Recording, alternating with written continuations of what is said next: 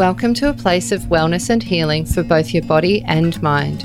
Get ready to live a happy, healthy, energized life that totally rocks. You're listening to Straight Talking Natural Health, a no BS podcast for busy women who want to ditch the fatigue, find balance, and feel great, with your host and naturopath, Jules Galloway. Today's guest has intentionally taken the slow approach to achieving her goals in the form of slow food and slow farming. She is passionate about localized food, regenerative farming practices, intentional growing, and operates a farm rich in its diversity of produce. She grows apples, pears, berries, nuts, stone fruit, quince, olives, pomegranates. I'm getting hungry already. Currants, figs, herbs, flowers, and vegetables. Her background in tourism shines through in her business model because you can visit her property and pick your own fruit. So cool. She also operates a fruit tree and perennial plant nursery, runs regular feasts, gatherings, workshops, school programs, farm tours to educate us about the food that we eat and the skills needed to grow it. In other words, getting us back in touch with where our food comes from. If that's not enough, type A much. She's also shush, haven't finished. She's also a keynote speaker, a podcaster, a writer, and she has just finished her first book, Futuresteading, Live Like Tomorrow Matters. I wish I lived closer because I've heard her apples are to die for. Please welcome to the show the amazing Jade Miles. Thanks, Jules. Actually, that makes me sound tired. Makes me feel tired. Oh, your adrenals. Yeah, very closely monitored. Yeah, it's one of those things that when you put the whole thing together, you're like, damn. Do I do that? Where do I fit the kids in? Right, yeah, there's some kids in there somewhere and a husband. All right. That's right. So tell me, how did you come to be so passionate about growing food the slow way? Like, were you born into this or was this an acquired thing? No, I was lucky to have been born into it. I had some very ideological parents who lived very, very intentionally and very simply. And it may well have been that a lot of that was driven not just through ideology but through necessity. We didn't have a lot of money, and my dad was a very early adopter of permaculture principles, and it was sort of, I guess, at the beginning of Bill Mollison's kind of launch into the world with his philosophical concepts. And my dad, who's fairly anti-authoritarian, adopted quite a lot of those through intuition, really. And my mum, who is actually a nurse, she earned the money. She pretty well had a set of skills that enabled all of the food that we ate to be grown and then preserved on our property. So really I was born into it, and I've never really known any other way. But of course you do then go through periods in your life where, you know, you don't want to be any of that, or it's just not practical to be any of that when you're at university or when you're house sitting or house sharing during your early 20s. But actually I was 21 when I moved to the bush, and I knew that I needed to move back to the country. So I grew up in the country, moved to the city for my high schooling and tertiary years, and then moved up here. So we were only 21, and I have never had a time where I haven't had a veggie garden, even if it was in pots on my bench of a rental. It's pretty fundamental to me, and that list that you gave, it does actually sound a bit exhausting, and it's kind of not like that. It's pretty full on, but it's not all of those things all of the time, or that wouldn't be possible. But gardening for me and growing my own food is the single most powerful way for me to feel really grounded and feel really settled and just to feel calm. So it's a bit of a double-edged gift, really. It doesn't just give me food, but it also gives me daily meditation and creative outlet and, you know, annual, seasonal rhythms and a chance to observe gently and slowly. So it's been a lifelong love affair, really. Yeah, right. For the city folk out there, what are the basic principles of permaculture? There are 3 basic overarching ethics and then a whole series of underpinning principles that sit under that. But it's essentially earth care, people care, fair share. And so we at Black Barn Farm don't really consider ourselves to be permaculture purists, but I guess the biggest thing with permaculture is that it's actually not a doing thing, it's a thinking thing. It's a really broad framework that can be applied to any single thing that you do through the decisions that you make and the actions that you take. And so I think for a really long time, people misunderstood permaculture as being a practice of gardening or a particular way of gardening or growing food. And of course, the green leaf is really powerful. It's a really potent and necessary thing in our world. And so to grow food and to know where your food comes from contributes to all sorts of issues in a really positive way. And so that's really critical. But there's a whole series of principles like slow and simple solutions, for example, which really encourages you to think about not just putting your hand in your pocket and buying a quick and effective solution, but actually considering what other slower, simple solutions might be applicable to the problem at hand. And sometimes, observe and interact is another one of those. And observing is something that we don't often give ourselves the luxury of doing because it feels a bit opulent, and sometimes it feels slow and it feels like it doesn't have a linear path. It feels a bit distracted. And so the value that comes from observing is tenfold, and it can actually lead you to a solution that you may not have otherwise come up with if you hadn't have given yourself the time to sit for a little while. So I guess, we're based in the country and we have space around us and we grow most of our own food, and what we don't grow we trade or we access from the growers that we do know and that grow ethically. But not everybody is in a position to do that, but it doesn't mean that you can't do something. And I guess that's where Futuresteading came from for us. It harks back to the permaculture way of life, but sometimes permaculture can be dogged by being a little bit dogmatic. It's actually not, but it is misconstrued to be that.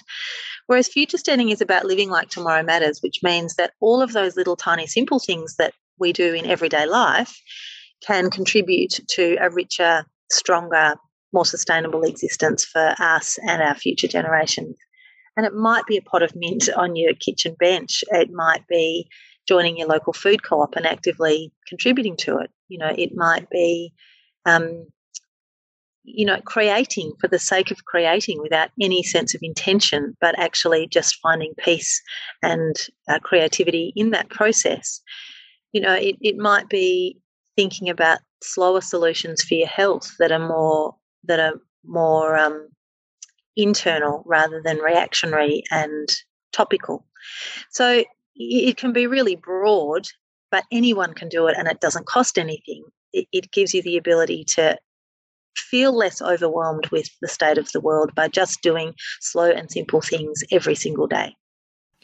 That's really cool because, when you meet people who are really into permaculture, you're often meeting people who are really, really, really into their gardens. And I'd never considered that it's a whole philosophy in the same way that yoga isn't just the poses. Yes. The asanas or the poses are just one little bit of yoga. And I've had Shara Carruthers on my show in the past, and she talks about that a lot. The poses are just one small part of the whole yoga philosophy and the way of life. And this sounds like the same thing. Everyone kind of goes, oh, it's all about sustainable veggie gardening, but this is so much bigger than that.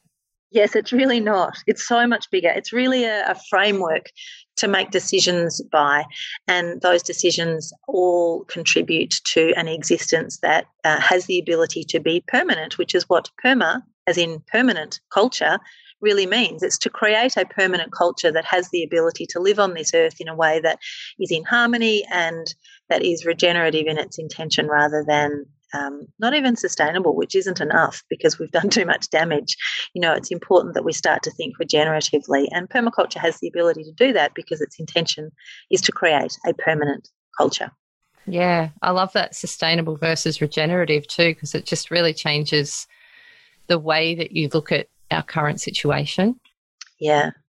Yeah, well, we've reached peak lots of things. And so the reality is that we can't actually continue to live just like we are, which is what to sustain means. It means to maintain status quo. We actually need to enhance and improve the damage that we've done and find ways to live more harmoniously with the world around us, because she's really the foundation that sets the tone for everything. The soil under our feet and the air that we breathe and the water that we drink is pretty critical. And without it, we can't keep going. No. So talk to me about our current food system. I know we could talk about this for hours as one topic, but what is it about our current food system that is so broken right now? Well, I guess our current food system is based on the industrial monoculture commodity long supply chain dynamic. And so within that very complicated jargon-filled sentence, there's a whole lot of things that essentially provide fragility and weakness. And not least of all is the fact that because it's so long and because it comes out of monocultures, we are disconnected from the reality of food production and the complexity of actually producing your own food.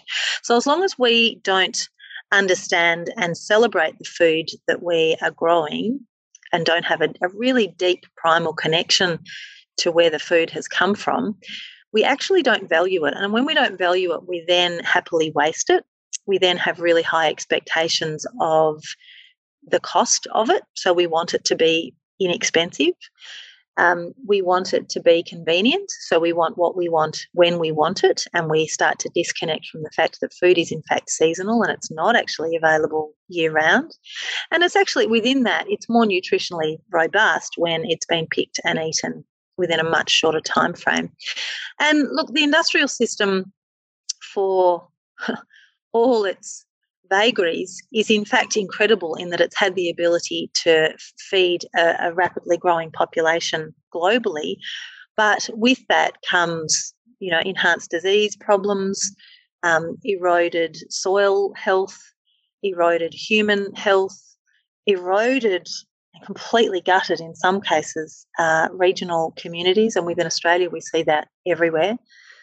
Our inability to really, truly have food sovereignty is actually an incredible weakness. And we saw that when COVID happened and people's expectation of the food being on the shelves were suddenly faced with the reality that we have a just-in-time approach in Australia where anything that's on the shelves is only there for 3 days. We only have 3 days' worth of food on our supermarket shelves, and that's a logistics management issue, and we can't make that any other way. And that actually is amazing, that we have the ability to feed however many million of us there are with just 3 days worth of fat in our system. So that assumes that there is never going to be a disaster or a problem that we face. But the reality is, in the uncertain times that we're moving into, that disasters do happen, like fires where people are locked off from their transported food, or floods where they're locked off from transported food, or COVID where we just can't get food on the shelves because people rush to get more than they would otherwise put in their pantries.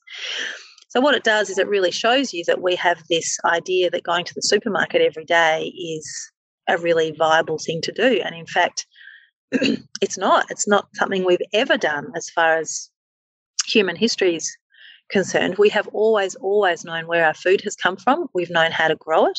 We've known how complicated it can be and what problems we can face when we grow it, and then we know what to do with it.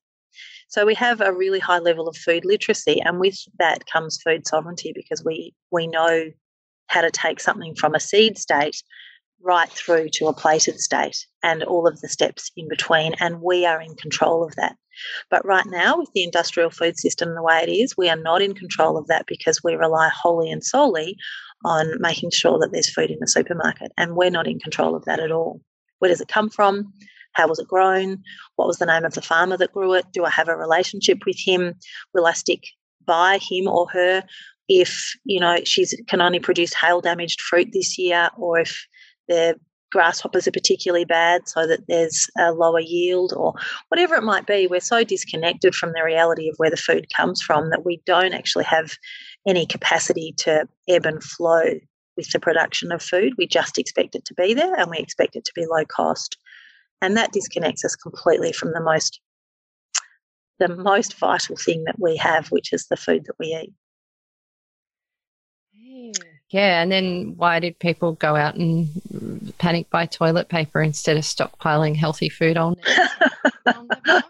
I was out stocking up my freezer with meat and stocking my pantry with like brown rice and veggies and, but everyone else is buying toilet paper. I was like, people are happy to go hungry. They just don't want to have to wipe their bum. Yeah. It's ridiculous. If we don't change anything in this generation, what are the consequences for the next generation and beyond? Well, I think we've seen those largely start to play out already. And disconnection from food is a really difficult thing to arrest because if we don't love it, I mean really love it and really celebrate it and celebrate the small things, then it again just becomes a commodity product that we're happy to waste. And we lose the depth of culture. And food has always been at the centre of humanity, and our culture has wrapped around food pretty strongly, which also means that you wrap yourself around seasonal existence. But we run lots and lots of schools programs, and I always say to kids, where do you get your food from? And I can pretty well pick the type of school and the location of the school based on the answers that I get. And sadly, the more city-based kids have less connection to their food. They just don't have those cousins or uncles or grandparents in the country anymore because people just aren't in the country anymore. And if they are, they're there as lifestylers. They're not there as food producers. And if that's the case, when I then say, okay, so if you get them from the supermarket, when do apples come into season? 9 times out of 10, kids have got no idea that apples actually come in a season and that they're stored for up to 12 months in great big kind of gas chambers to keep them looking good. And you start to take the most primal thing that we do, which is eat and feed ourselves through food and medicate ourselves through food and give ourselves vitality through food and celebrate through food. You start to numb and dull all of that, and it starts to erode not only our culture but our health and our regional spirit and our capacity to support all of those fair and equitably across our country. So we have this dominance already in our cities and this inequality of those that are in the cities getting more access to more things. And it continues to erode in the country because we just don't have vibrant food systems where those that are actually producing the food get paid a fair and equitable amount to enable them to actually look after the soil, which is the fundamental basis for everything that we're standing on, And so as long as we continue to erode our understanding and our celebration of food, we continue to erode our opportunity to truly nurture the things that are giving us the food, which is the soil and the farmers. And that's insane because if you look at, like, I've only been living in Byron for almost 10 years. Before that, I was like the most city of all the city people ever in a city. So yeah, I am that lifestyler. Sorry, everyone. But it's insane because we've got this rise in our culture in Australia of this real foodie culture. And, I was living in Melbourne, which was like the foodie capital, and I believe still is. Sorry, Sydney people, you'll never catch up.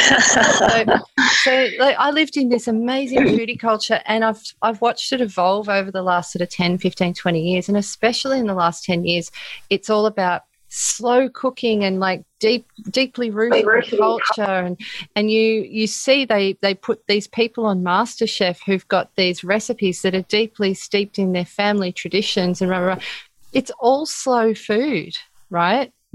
Yet we're disconnected from how that food gets to the fancy restaurant or how the food gets to our fancy deli, and we in the city we're still not involved in the growing or the production of it. We just want really good quality brought to us. And we don't want to pay a lot for it.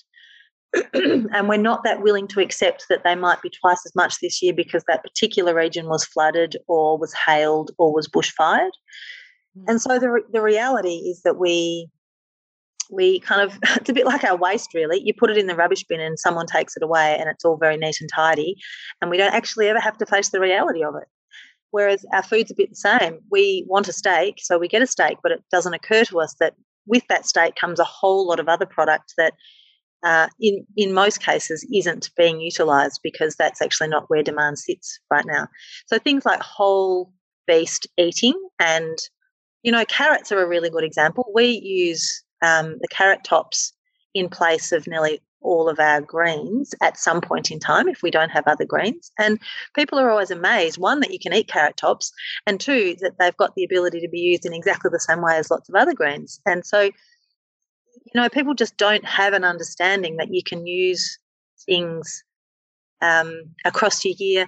We've got some beautiful woofers living with us at the moment, which are willing workers on organic farms. They are farm volunteers. And they cooked dinner, and they were marching into town to go to the supermarket yesterday. And she said, actually, you don't do that, do you? I said, no, we never do that. We use what we've got because our veggie garden is laden all of the year.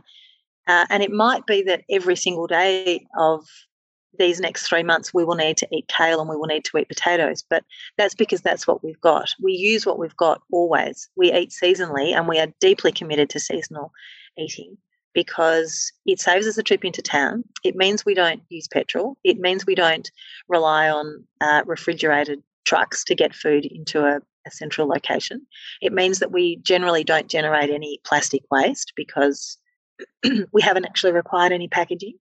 And what we've done is shorten the supply chain and sacrificed variety in some ways, but it has made us more creative because we take what we've got and we do as much as we possibly can with that so that we don't get bored of it, because the reality is we probably will be eating potatoes every meal for the next 3 or 4 months because I didn't have any pumpkins this year because they just didn't take, whereas my potatoes went crazy. So, you kind of use what you've got, and the reality is that most people don't live like that. They follow a MasterChef recipe, or they follow a gourmet magazine recipe, and they want what they want when they want it, and they don't necessarily have the skills or the inclination to actually look at a whole beast or a whole piece of food and find ways to use every element of it, or to forage for the gaps. Or we went foraging yesterday for mushrooms, and so now, of course, we have buckets and buckets of mushrooms. So the next week will all be about eating mushrooms, and whatever is left over will be dehydrated for winter. But that is just not how people operate, because they want what they want when they want it at the price they're willing to pay. So it's a really different paradigm of existence, and it also requires you to have the headspace to not only upskill but then commit to delivering on some of those actions. Yeah, and I think that whole what we want when we want and willing to pay the price for it, it's like the foodie culture means that we understand the value of good produce and fresh produce, which is amazing. Like, that's one good thing that's come out of that. But where I think that foodie culture has arisen out of wanting things to taste amazing, not necessarily wanting to eat for the sake of our own health or for the sake of the environment. Mm. Yeah, I would agree with that. It's a good start. It's a good start. Yeah, and understand better produce now. Well, I think that's why Futuresteading has kind of popped out, because maybe this year all you can manage is learning 3 or 4 different mushrooms and learning some different spots as to where they are, or maybe some, roadside apples, or, how to use dandelion roots. It might be that this year you're going to focus on foraging, and so you're going to start to fill some of your food literacy gaps with just that one thing. And then next year you might start to think about how you eat more seasonally. And so you might do a bit of research to understand what is in season when, because the supermarkets, they don't teach you any of that. There's a little bit of marketing, like special marketing that goes on, but, the spring hunger gap is something that people don't necessarily know that much about, and it's a very real thing. So maybe you're going to try and adapt to eat more seasonally in another year. And then, the following year you might consider where the food comes from. So you might decide to transfer all of the food that if you can't grow it yourself because you're in an apartment or on a without a balcony or whatever, you might decide to commit to a community-supported agriculture box scheme where you get your veggies and your meat and your dairy delivered weekly or monthly or however often. And so it's about really understanding that people are on a transitional journey. People have more in common than not. And just because you're not living in a way that kind of reiterates that tomorrow matters doesn't make you a bad person. It just means that you haven't got to a place where you're seeking that kind of existence. And look, depends on what you believe really, but I think ultimately we're all going to have to get back to a place where we contribute a little bit more to the community around us and the state of global health. And all of those little tiny things are just subtle shifts towards that bigger picture. So it's not just about doing what you want when you want it for you, but really considering how other people are impacted by the decisions that you make. Yeah.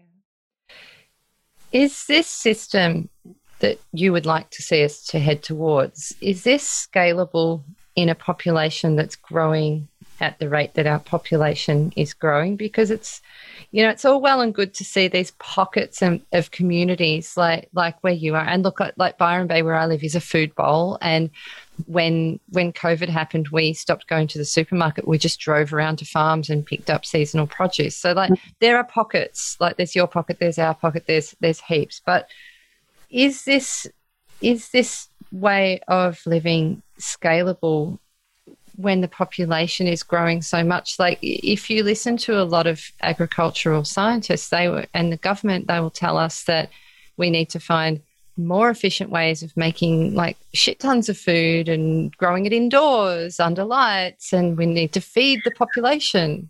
So the vast majority of the world, not the Western world, but the developing world is already existing like this, and they always have. And so the fact that we're more urbanised is what makes us more reliant on an industrial system. But the fact that we're more urbanised is because we are pushing towards paradigms of endless growth, economic growth, financial growth, physical growth. We actually don't need to be on an endless growth paradigm, and in fact, that's to our detriment. Have you read Uno's Garden? No. Oh, it's a beautiful book. It's a book about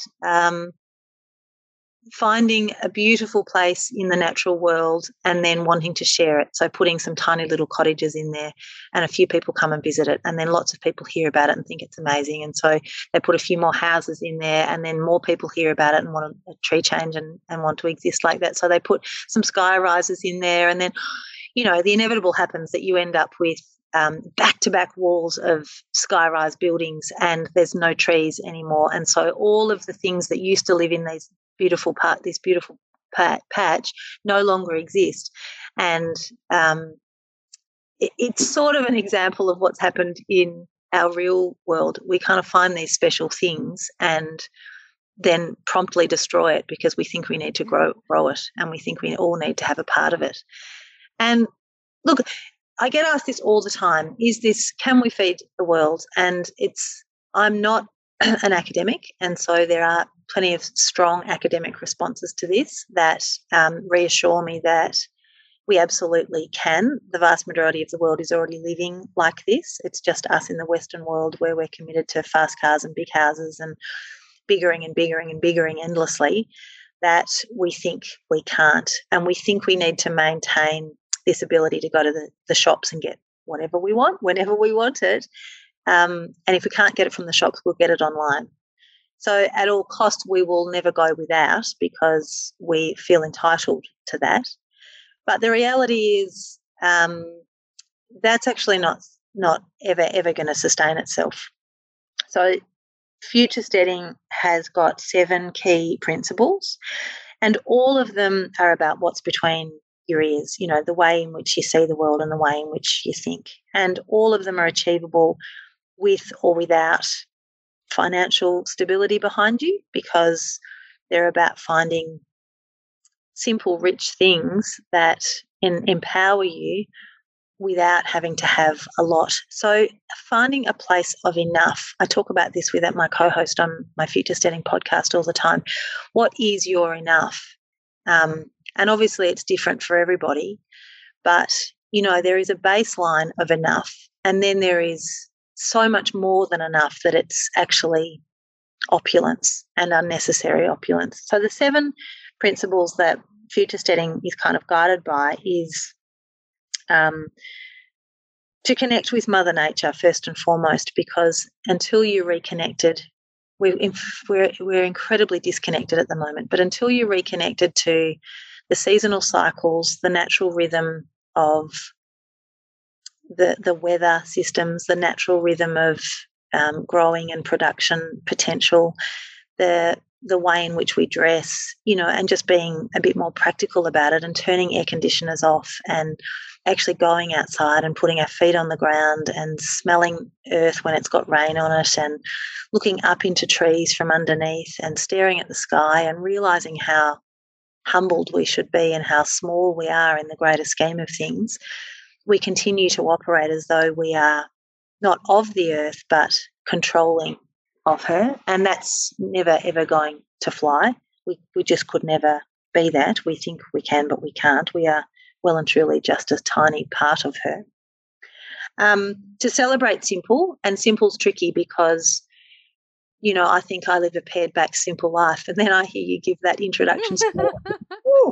There's a lot of moving parts in there, but I don't mean no moving parts, because that's human inclination is to fill it with lots of different interesting things. But I mean, celebrate the really little things. So, there isn't a single day that goes past where I don't sit in the middle of my garden and have a really good look around and try and identify the birds that I can see, actively listen to all of the insects that I can hear, observe the state or the timing of the bud burst and where it's up to. For food, for me, for example, for my family, I walk out onto my back deck and I look at my veggie garden and I work out what food for the next 24 hours looks like for us.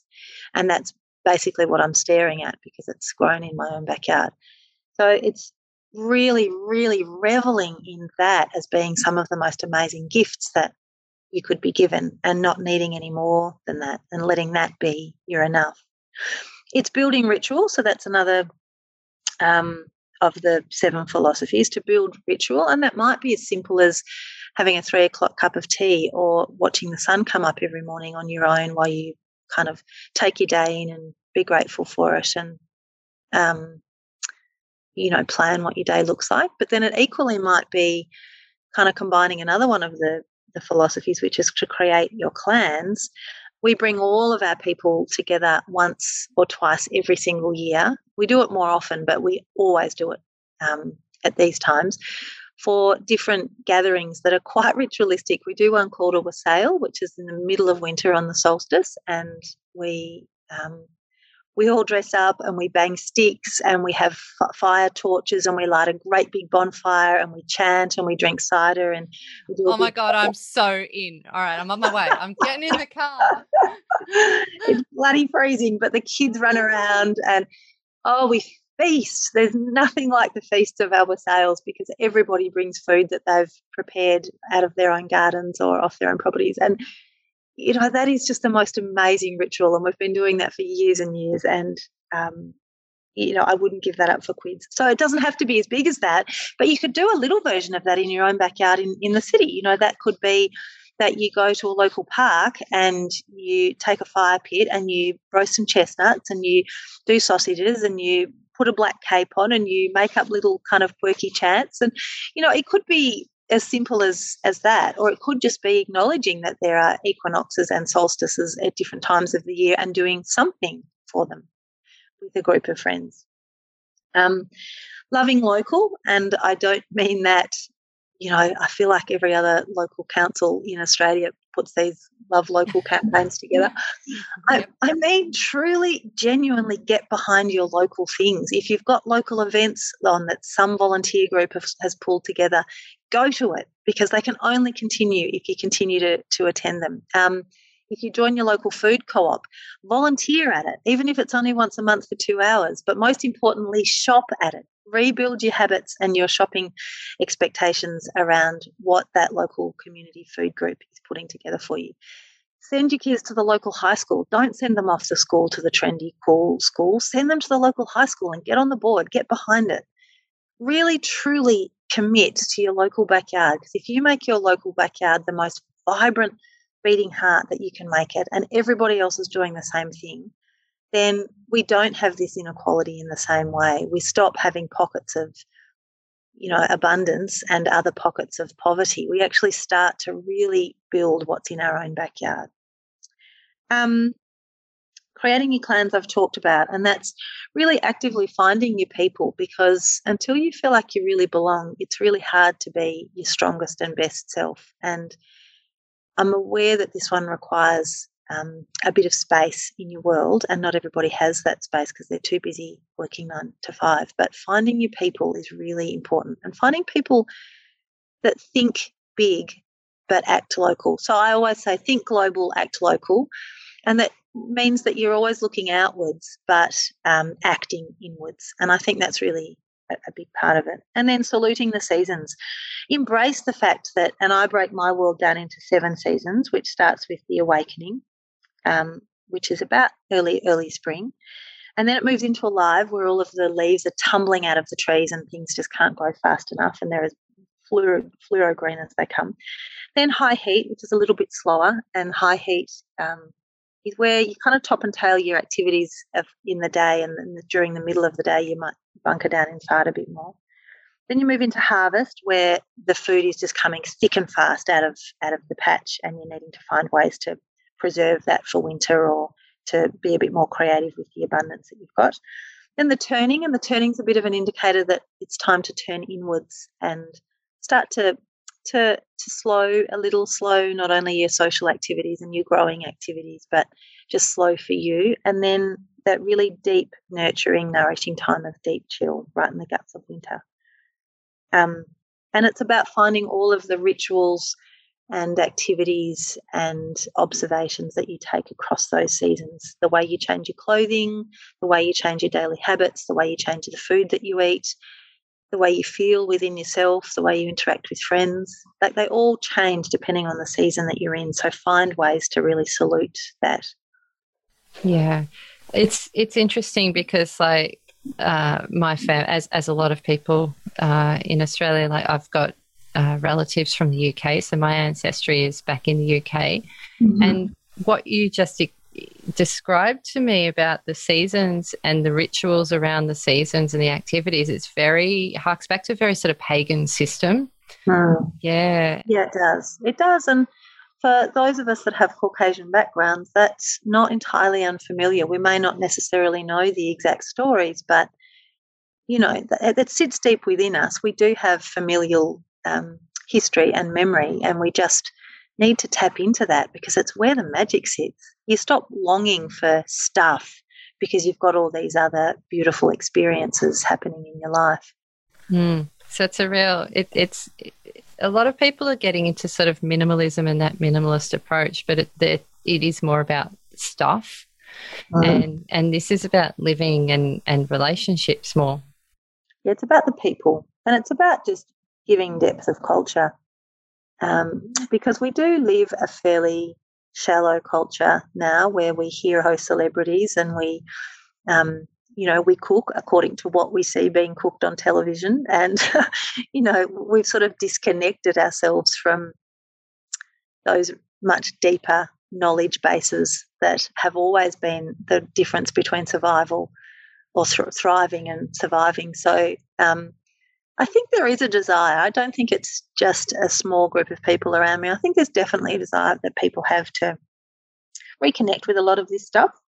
And I guess, you can take it to the extreme where it does start to feel dogmatic, or you can keep it really light and really joyful, and just let people observe what you're doing and take the little pieces that they feel comfortable interacting or adopting into their lives. It doesn't have to be, a set of rules. There's no black and white, because everyone is different and everyone's lives are different and where they live is different. And so it's really important that people take this journey in their own way, and they don't compare, but they're just continuing to seek different ways of doing things. And that's it. Like I live in the subtropics, and the seasons they're a little bit different here. And then we've got friends and clients and listeners who are up in the tropics up the north of Australia, and they have different seasons again. But I think it's about learning how to connect with the energy of those seasons as well. It's like knowing when to be out there and more active, and then when to be more introspective and more more chilled and sitting, because there has to be time where like you're a perfect example. You're like go, doing all these things. I read out your bio and it was like, oh my Lord. But like you said, you don't do that all the time. There's these big periods of introspection and regeneration and rest. I hope. There has to be lots. I'm human, so there has to be lots. And because we live around rhythms of seasons, we are really pretty committed to making sure that our winters are very quiet and very slow. Apart from that really big party, which I'm coming to. It is so cold. I'm actually thinking about it. I'm sitting here in about 5 layers of wool and puffer at the moment. It's probably not like that where you are, but it's... No, I'm in shorts and a T-shirt currently. It sounds like heaven to me, but our seasons are very distinctive. So we've already moved into distinctive frost season. So our potatoes are done and our zucchinis are done and our brassicas are thriving. Wow. Yeah, it's funny, but people up here expect to get their hands on all that food that grows down there because we're just used to seeing it in Coles and Woolies. Yeah, that's right. I know people, I'm always so disheartened when people can't tell me the seasons of different foods because they're so used to having them just at any time. And I always think, no, the magic of some of these foods is that they're only available for those 4 weeks before Christmas or for the high heat of summer while that drips down your chin because you've just picked it from the tree. And then it's gone. I love that it's gone. And then you long for it for the rest of the year. And when it comes, it's magic again. Yeah, it does make it so much more special. And that's kind of how I grew up when I was a little kid as well. Like we had a holiday house in central Victoria and we had this giant mulberry tree, but you'd only get the mulberries for a really short time and then they were done. I think my mum was happy about that though because mulberry stain was just a disaster. Oh man, the stain. Yeah. And the birds would eat the mulberries and then they'd poop mulberry all over the clean sheets. But hey, it was only for a few weeks a year. But like the kids would be so happy. We'd just be out there just like gorging on mulberries like all day long and your hands would be purple and it was magical. So how do we inject some of that magic into the city folk who it's like, okay, it's all well and good to try and eat in the seasons, but like how are they ever going to, how do you work that out if you're in the city? Yeah, well, there's lots of different ways. I would say start where you're at with what you've got. So start small and don't feel like what you do needs to be Instagrammable. People always say to me, this way of life seems so amazing, but where do you get all those jars? And I say, well, I collected them in op shops over 15 years, and just be happy to kind of embrace the things that do work and the things that don't work because lots of things don't work and don't eat yourself up over what sometimes feels hypocritical. So there's hypocrisy in sort of everything that we do and we just need to embrace where we're at and be willing just to have a go. I would say that building little tiny pockets of ritual into your day and your week and your year, they require active consideration. So really think about what your bits of ritual are. Pockets of gentle observation. So take your shoes off and stand in a park or on your nature strip or in your backyard or in a friend's backyard or wherever you can get your feet on some grass and just listen. Be really still and listen, kind of observe what you can see and do that across the seasons because you start to notice really acutely how different things are in different times of the year. But you're outside. That's the most important thing. You're outside. So just someone said not long ago, if you're in doubt, go out. And I thought that is such a quick way to be reminded that outside really does rebalance you often. Yeah, it's so true. And I think we We need to be reminded of that when we're so busy sitting at our desks for 8 hours a day. It seems like a bit of a chore to go out, but once you've been out, you just feel so much better. It's like forcing yourself to go to yoga or dance class or whatever. It's like, but then once you've done it, you feel so good. You do. I would say the one thing I would say is don't become so earnest about it that the joy is lost. Make sure that whatever it is that you decide to do, whatever new things you're going to put together in your life, are joyful, because if they're too hard, you just won't stick with them, and they won't be enough to keep you going. And so it's got to work for you. Some people don't have the time to do a lot more than maybe walk to work or duck outside at lunchtime, and that's okay, but just do it really intentionally. I don't think any one person's experience could ever be translated to anybody else's, but we try and, some people come at this from a health perspective, some come at it from an environmental sustainability perspective, others come at it from animal welfare or from low waste or from farming, or, you can come at it from whatever direction floats your boat, really, but just come at it with intention and come at it with an expectation that it will bring joy and a sense of virtuosity that you don't get from many other things, like picking your own tomatoes or picking your own apple or whatever it is you're growing. It never gets old. I don't know why. I've been doing it all my life, but there is nothing like the magic of picking your own food and having it on your plate in front of you. You just feel 10 foot tall. Yeah, I think the biggest takeaway I've gotten today, and I hope this is the same for the listener, is that just talking to you for the last sort of 45 minutes, it's just put the magic back into it for me. Mm-hmm. I hope that's the case. I can actually get a little bit earnest sometimes, so it's really lovely to hear that some of that childhood wonder can return to some of those really, really simple things that we do every single day, and just looking at them slightly differently, not as the humdrum every day, but those little tiny things that can be quite magical. Yeah, and that's the stuff that the next generation are going to remember, that they've learned from us as well. That's what your kids are going to remember. Yeah, I hope so. I think it's also important to remember that you're not alone, that if you're feeling a bit eco-anxious or a little bit daunted and overwhelmed at the state of the world that we're living in, others are in a similar position. And for some people, the way around that is to put their head in the sand, but for other people it's to get doing. And for me, it's definitely to get doing. It's to stop being overwhelmed by it and just put one foot in front of the other with something, whether it be listening to a podcast of other people doing amazing things, whether it be planting a pot out of herbs, whether it be, committing to not buying things in single-use plastic for a year.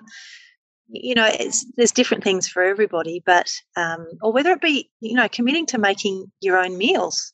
It could be as simple as that, instead of buying pre-packaged or takeaway or going out. All of those little things can all add up to make you feel like you've actually been empowered through action. And I think that's what's really important, for people not to be paralysed by the overwhelm of it all, but to be excited by the prospect of what could be. Yeah, and becoming more connected, but enjoying it as well. That's so cool. Yeah. Jade, you've got a podcast, a website, an actual farm called Black Barn Farm. You've got the book. Would you like to let people know how they can connect with you and where they can find all these amazing things? Yeah, so if you're nearby to us, you can attend lots of workshops that we run across the year, and that's just on our website, which is blackbarnfarm.com.au. I have just launched a book that the wonderful Murdoch publishers have put together for me. So that is available for pre-sale at the moment through Booktopia. And then we have a weekly podcast that we put out called Futuresteading, which is the same name as the book, that I run with the beautiful Katie Payne. And that is at futuresteading.com.au. Obviously, we're on Instagram and Facebook as well, under all of those names, Black Barn Farm and Futuresteading. And your Instagram is really pretty, by the way. I know you were saying it doesn't have to be Instagrammable, but damn woman, yours is. Well, of course, I only show the pretty bits. There's plenty of non-pretty bits, I can tell you, but no one wants to look at that kind of grit. But it's not all what it's cracked up to be. But yeah. I usually put a pretty photo and a very real set of copy there just to keep it a bit more real. Love it, love it, love it.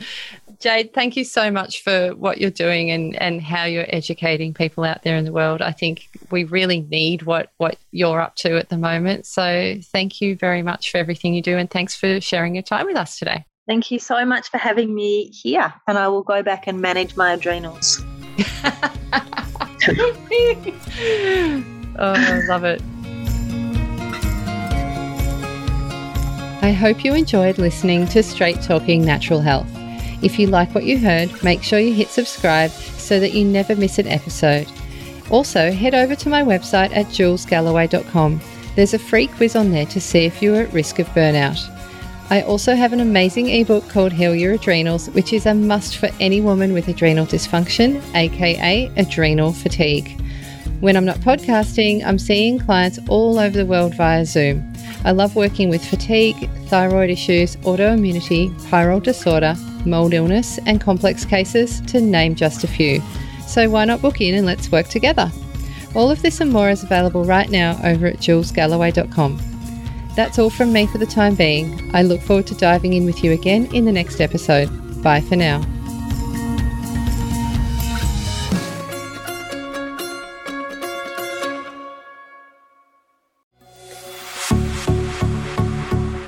This has been a production of TheWellnessCouch.com. Check us out on Facebook and join in the conversation on Facebook.com/TheWellnessCouch. Subscribe to each show on iTunes and check us out on Twitter. The Wellness Couch, streaming wellness into your lives. Whilst the Wellness Couch presenter endeavor to provide accurate and helpful information to their listeners, these podcasts cannot take into account individual circumstances and are not intended to be a substitute for health and medical advice from a qualified health professional. You should always seek the advice of a qualified health professional before acting on any of the information provided by any of the Wellness Couch podcasts.